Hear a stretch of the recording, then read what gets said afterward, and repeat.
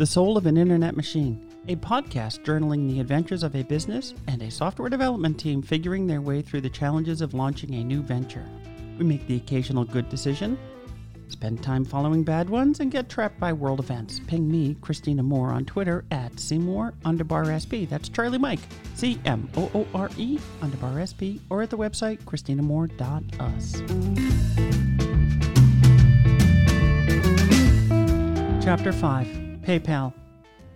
Not only did I hold the wrong position, I adhered to it for 6 months. We knew from the first minutes of working with PayPal, they had eased themselves comfortably into a legacy position, as rusty as Western Union.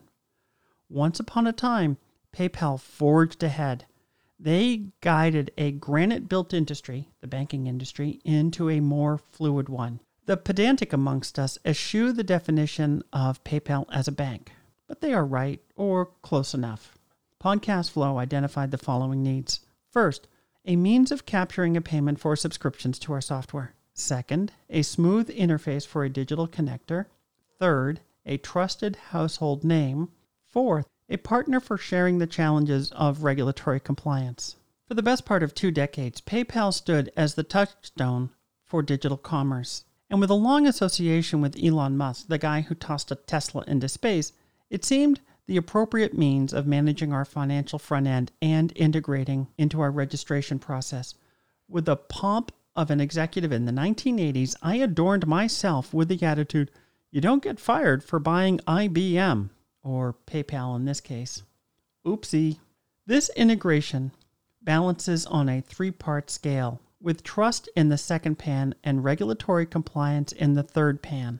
I will examine them in reverse order. The mugshot.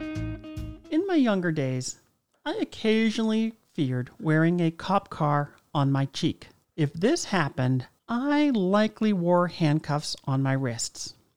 Never happened, never even close, in case you wondered. These fears served a purpose. For you, the viral mugshot that spikes your blood with fear serves as a deterrent. Weekly, an IT firm's name makes the news for a breach or a mistake that cost people their security. That pop in the news triggers fears likened to handcuffs and a mugshot. My frustration with IT security breaches stems from the patterns of victimization. The IT firm that undergoes a security breach passes the victimization on to their customers. The bad actors steal from the corporation, and in the most common narrative, the bad actors committed a crime. The corporation breached their duty, yet it is the consumer who feels robbed. Normal human beings with credit card debt and housing expenses that are too high, these people suffer at the hands of corporate mistakes. Every year, dozens of corporations make mistakes with data that harm people. If I were to pontificate, I would lament 2 matters. First, justice skips the middleman in the credit card and identity theft crime. The middleman faces public shaming and a possible fine. Justice rarely gets the thief. The victim stands numbly with financial identity teetering. The second matter involves the architecture of the retail purchase process. Let's study the architecture of the retail purchase process. Competing forces confound the solution. Credit cards once upon a time stood as a substitute for cash as a convenience. Carrying cash can be risky, though I do know a rich fellow in Puerto Rico who walked the streets with $500,000 in a backpack. His armed security detail abandoned him at the bank because it took so long to count the $20 bills. Bored or thinking they'd lost track of him, they drove back to his house without him. A secure transaction involves multiple steps related to confirming identity and authorization. Are you really you? That defines authentication. This takes a lot of steps and effort, and it can be fooled. Not everybody wants a secure transaction. Anonymity is impossible with strict authentication. If you want a package in a plain brown wrapper, you'll need cash and a face-to-face transaction. With perfect security around a purchase, you've yielded all privacy. Between these 2 extremes sits the entire economy, from buying fuel at a pump to subscribing for web-based software that supports your growing business. Turn the knob too far one way, then procurement becomes cumbersome and secure. Turn the knob the other way, we enable identity and credit theft. I should not tell either of the two stories. They illustrate these challenges, and they are true. I arrived in San Juan, Puerto Rico on the first day of October 2017, about 10 days after Hurricane Maria cleared the island. I flew in on one of the first commercial jets to San Juan. In first class with me was a famous actor from the island and his younger brother, a surgeon living in New York City. We came in low, down the length of the north side of the island. My fellow travelers wept, surveying the damage below us. At work the next day, my chair rested at a plastic folding table on the third floor of the Puerto Rico Convention Center. We were in the center of the room because we were representing the governor and the government of Puerto Rico. Ricky, the then governor, had a private office in a meeting room nearby. As U.S. federal agencies poured in, security ticked up a bit. Everyone had to have a badge. The guards at the doors dressed in full battle kit with M4 rifles and sidearms. The government of Puerto Rico was taking exceedingly long times to make badges and paying us, but that's a different story. The Puerto Rico badge-making machine was chronically broken, or, as I learned, without a knowledgeable operator. I never got hassled. I wore the uniform of the day, khaki, military-style trousers called BDUs, and a dark polo shirt with an embroidered logo. I wore the same or similar at Cisco Systems when I embedded with the military. I wore something very similar when in Iraq for a year, similar trousers from even the same company. I also wore my U.S. Army badge holder. I got it back in 2002 when I got my first military ID. It's black nylon with a clear front for an ID. The U.S. Army logo shows prominently. In this badge holder, I put my U.S. passport card. A U.S. passport card is an optional credential for limited border crossings, yet it looks very official. Let's be clear. Any U.S. citizen can buy one for $40 from the U.S. State Department. While it accurately identifies me as me, it says nothing about whether I am authorized to be in the convention center. The guards, most of whom worked for Hacienda, the Puerto Rican financial agency, saw the red, white, and blue and the United States of America with a very official photograph, and on through I went. The convention center lacked any means of knowing good guy from bad guy. They guarded it with weapons and flak jackets. I did eventually get a Puerto Rico government-issued ID card authorizing my access to the facility. By that time, FEMA started asserting itself. FEMA calls any facility that they share with a state or territorial government a joint facility. It is a phony label. They tell their hosts what the rules are and then demand their hosts follow them. Now, we all needed FEMA ID cards to gain access to the joint facility. This is early 2018, and we moved to a new location en masse. Getting a FEMA ID required just paperwork and more paperwork, plus a U.S. citizenship, plus a cleanish criminal record. In the spring of 2018, I got yet another federal identification card, this one issued by the Department of Homeland Security and FEMA. The U.S. Department of Defense issued my last such card. Like the Department of Defense card, it holds a digital memory chip. It identifies me as me on a computer system and when entering facilities. It holds my fingerprints. The card can be inserted into a reader to confirm the identification card has not been revoked. And for me to use it, I need to call to mind the 6-digit personal identification number, long gone from my memory. As a non-federal person, we don't use the ID card to log into computer systems, so I don't need to remember the bloody number. The number faded from my memory the day they fingerprinted me. Of course, I did not write it down. The only way for me to fix this now involves me driving for hours to a major city, then supplicating myself to the security officers. Ergo, useless fingerprints, security certificates, photograph, a brief digital biography, all useless because I can't recall a 6-digit number I gave someone in a noisy security office in San Juan, Puerto Rico. This episode echoes a problem from 2005 when training at Fort Hood in Texas. I took all sorts of classes while preparing for a 1-year deployment in Iraq. Courses such as Advancing Against Direct Fire and Advancing Against Indirect Fire, and sessions on convoy protocols. I took quizzes on the difference between concealment and cover. Instructions included what to do when captured. No, I did not take the fancy course dealing with evasion from capture and interrogation called SEER. I had a half day or shorter thing. I forgot it all immediately. During the session, we were each videotaped, and I picked my personal distress word. Forgot that too. If in trouble, my phrase indicated that I was either me or fine or in distress. There I'll be bound in front of the enemy's flag. My phrase informs the army that I was either under duress or not under duress. I am on an enemy video. The answer should be obvious. It washed out of my brain as quickly as that FEMA identification number. Authenticating I am me and you are you is an interesting challenge. A poor memory or contemptive process corrupts expensive government ID cards. I've illustrated how that fails. In this second example, I examine a sincere effort to buy a mobile phone in the aftermath of a catastrophic natural disaster.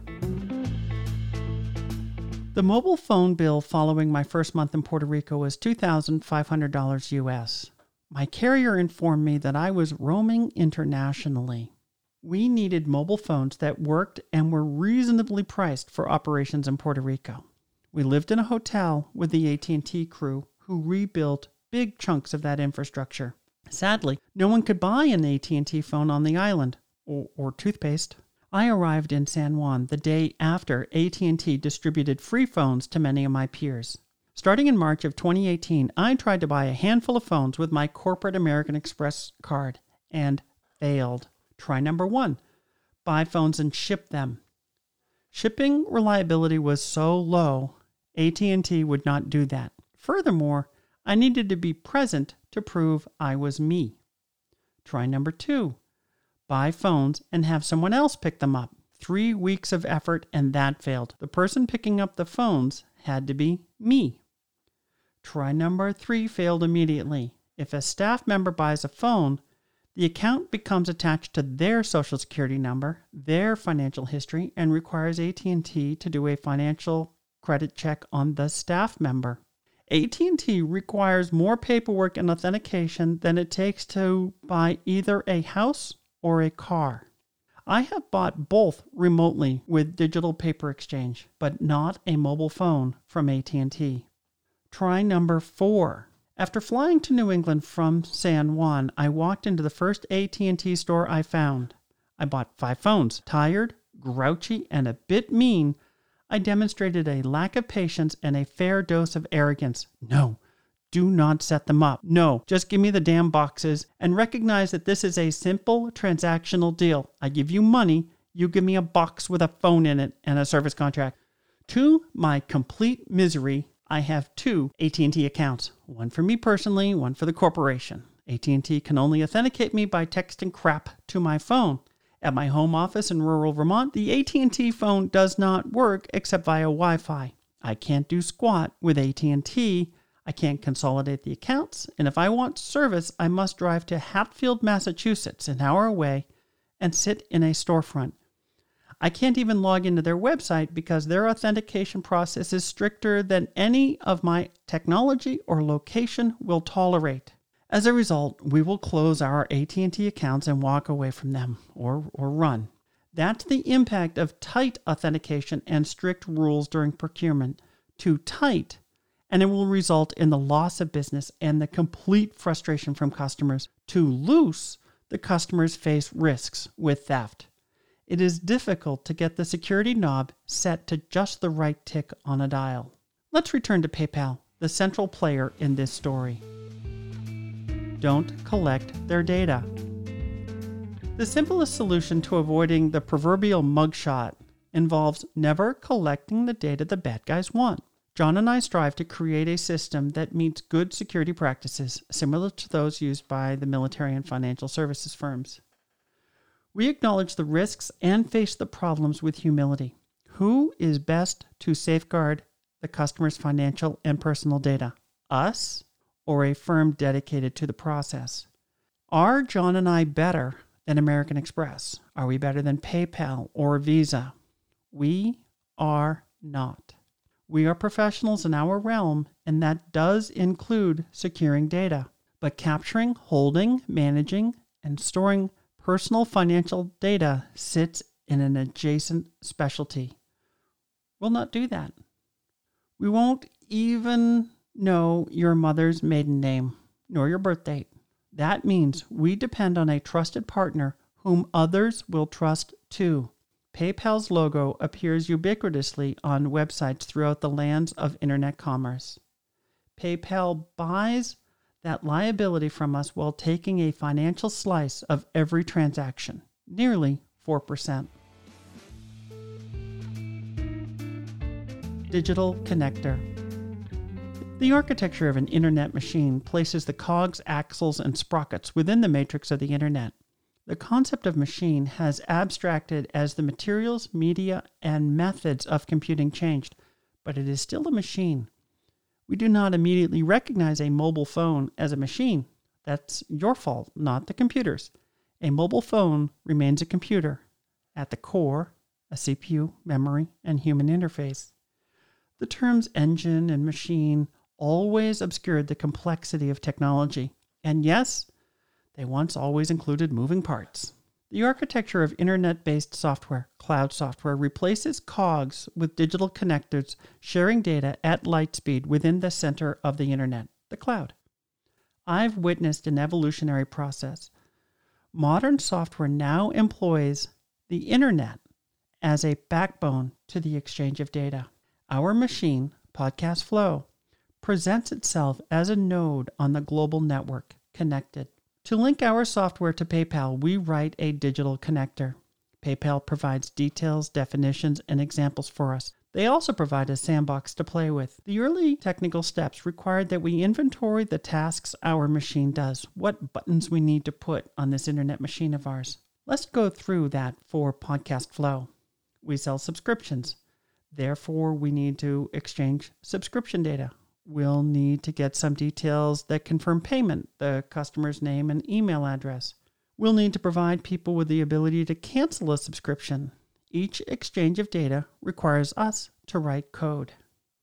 We write in Oracle's PL/SQL. The data exchange is made via the Hypertext Transfer Protocol, or HTTP. The data travels in the JSON format, JavaScript object notation, squiggle brackets, text, colons, commas, and a few square brackets. Our technical team names the programs descriptively, such as subscription get or product get. The language of moving data to and fro became get, push, post, patch, and delete.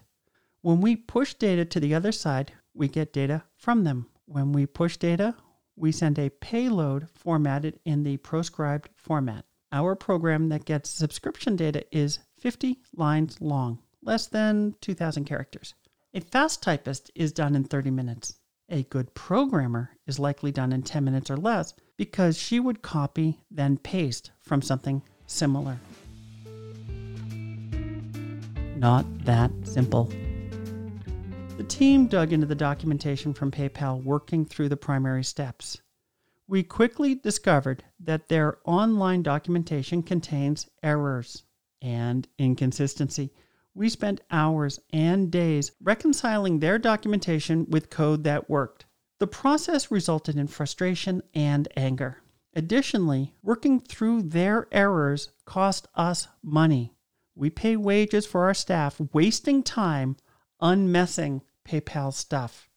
After days and weeks of frustration, we identified a big black hole in the process. I failed. We failed to see that PayPal does not offer the ability to list all subscriptions. The only way to get subscription data is to give PayPal the subscription ID that PayPal assigns, thereby creating a catch-22 situation.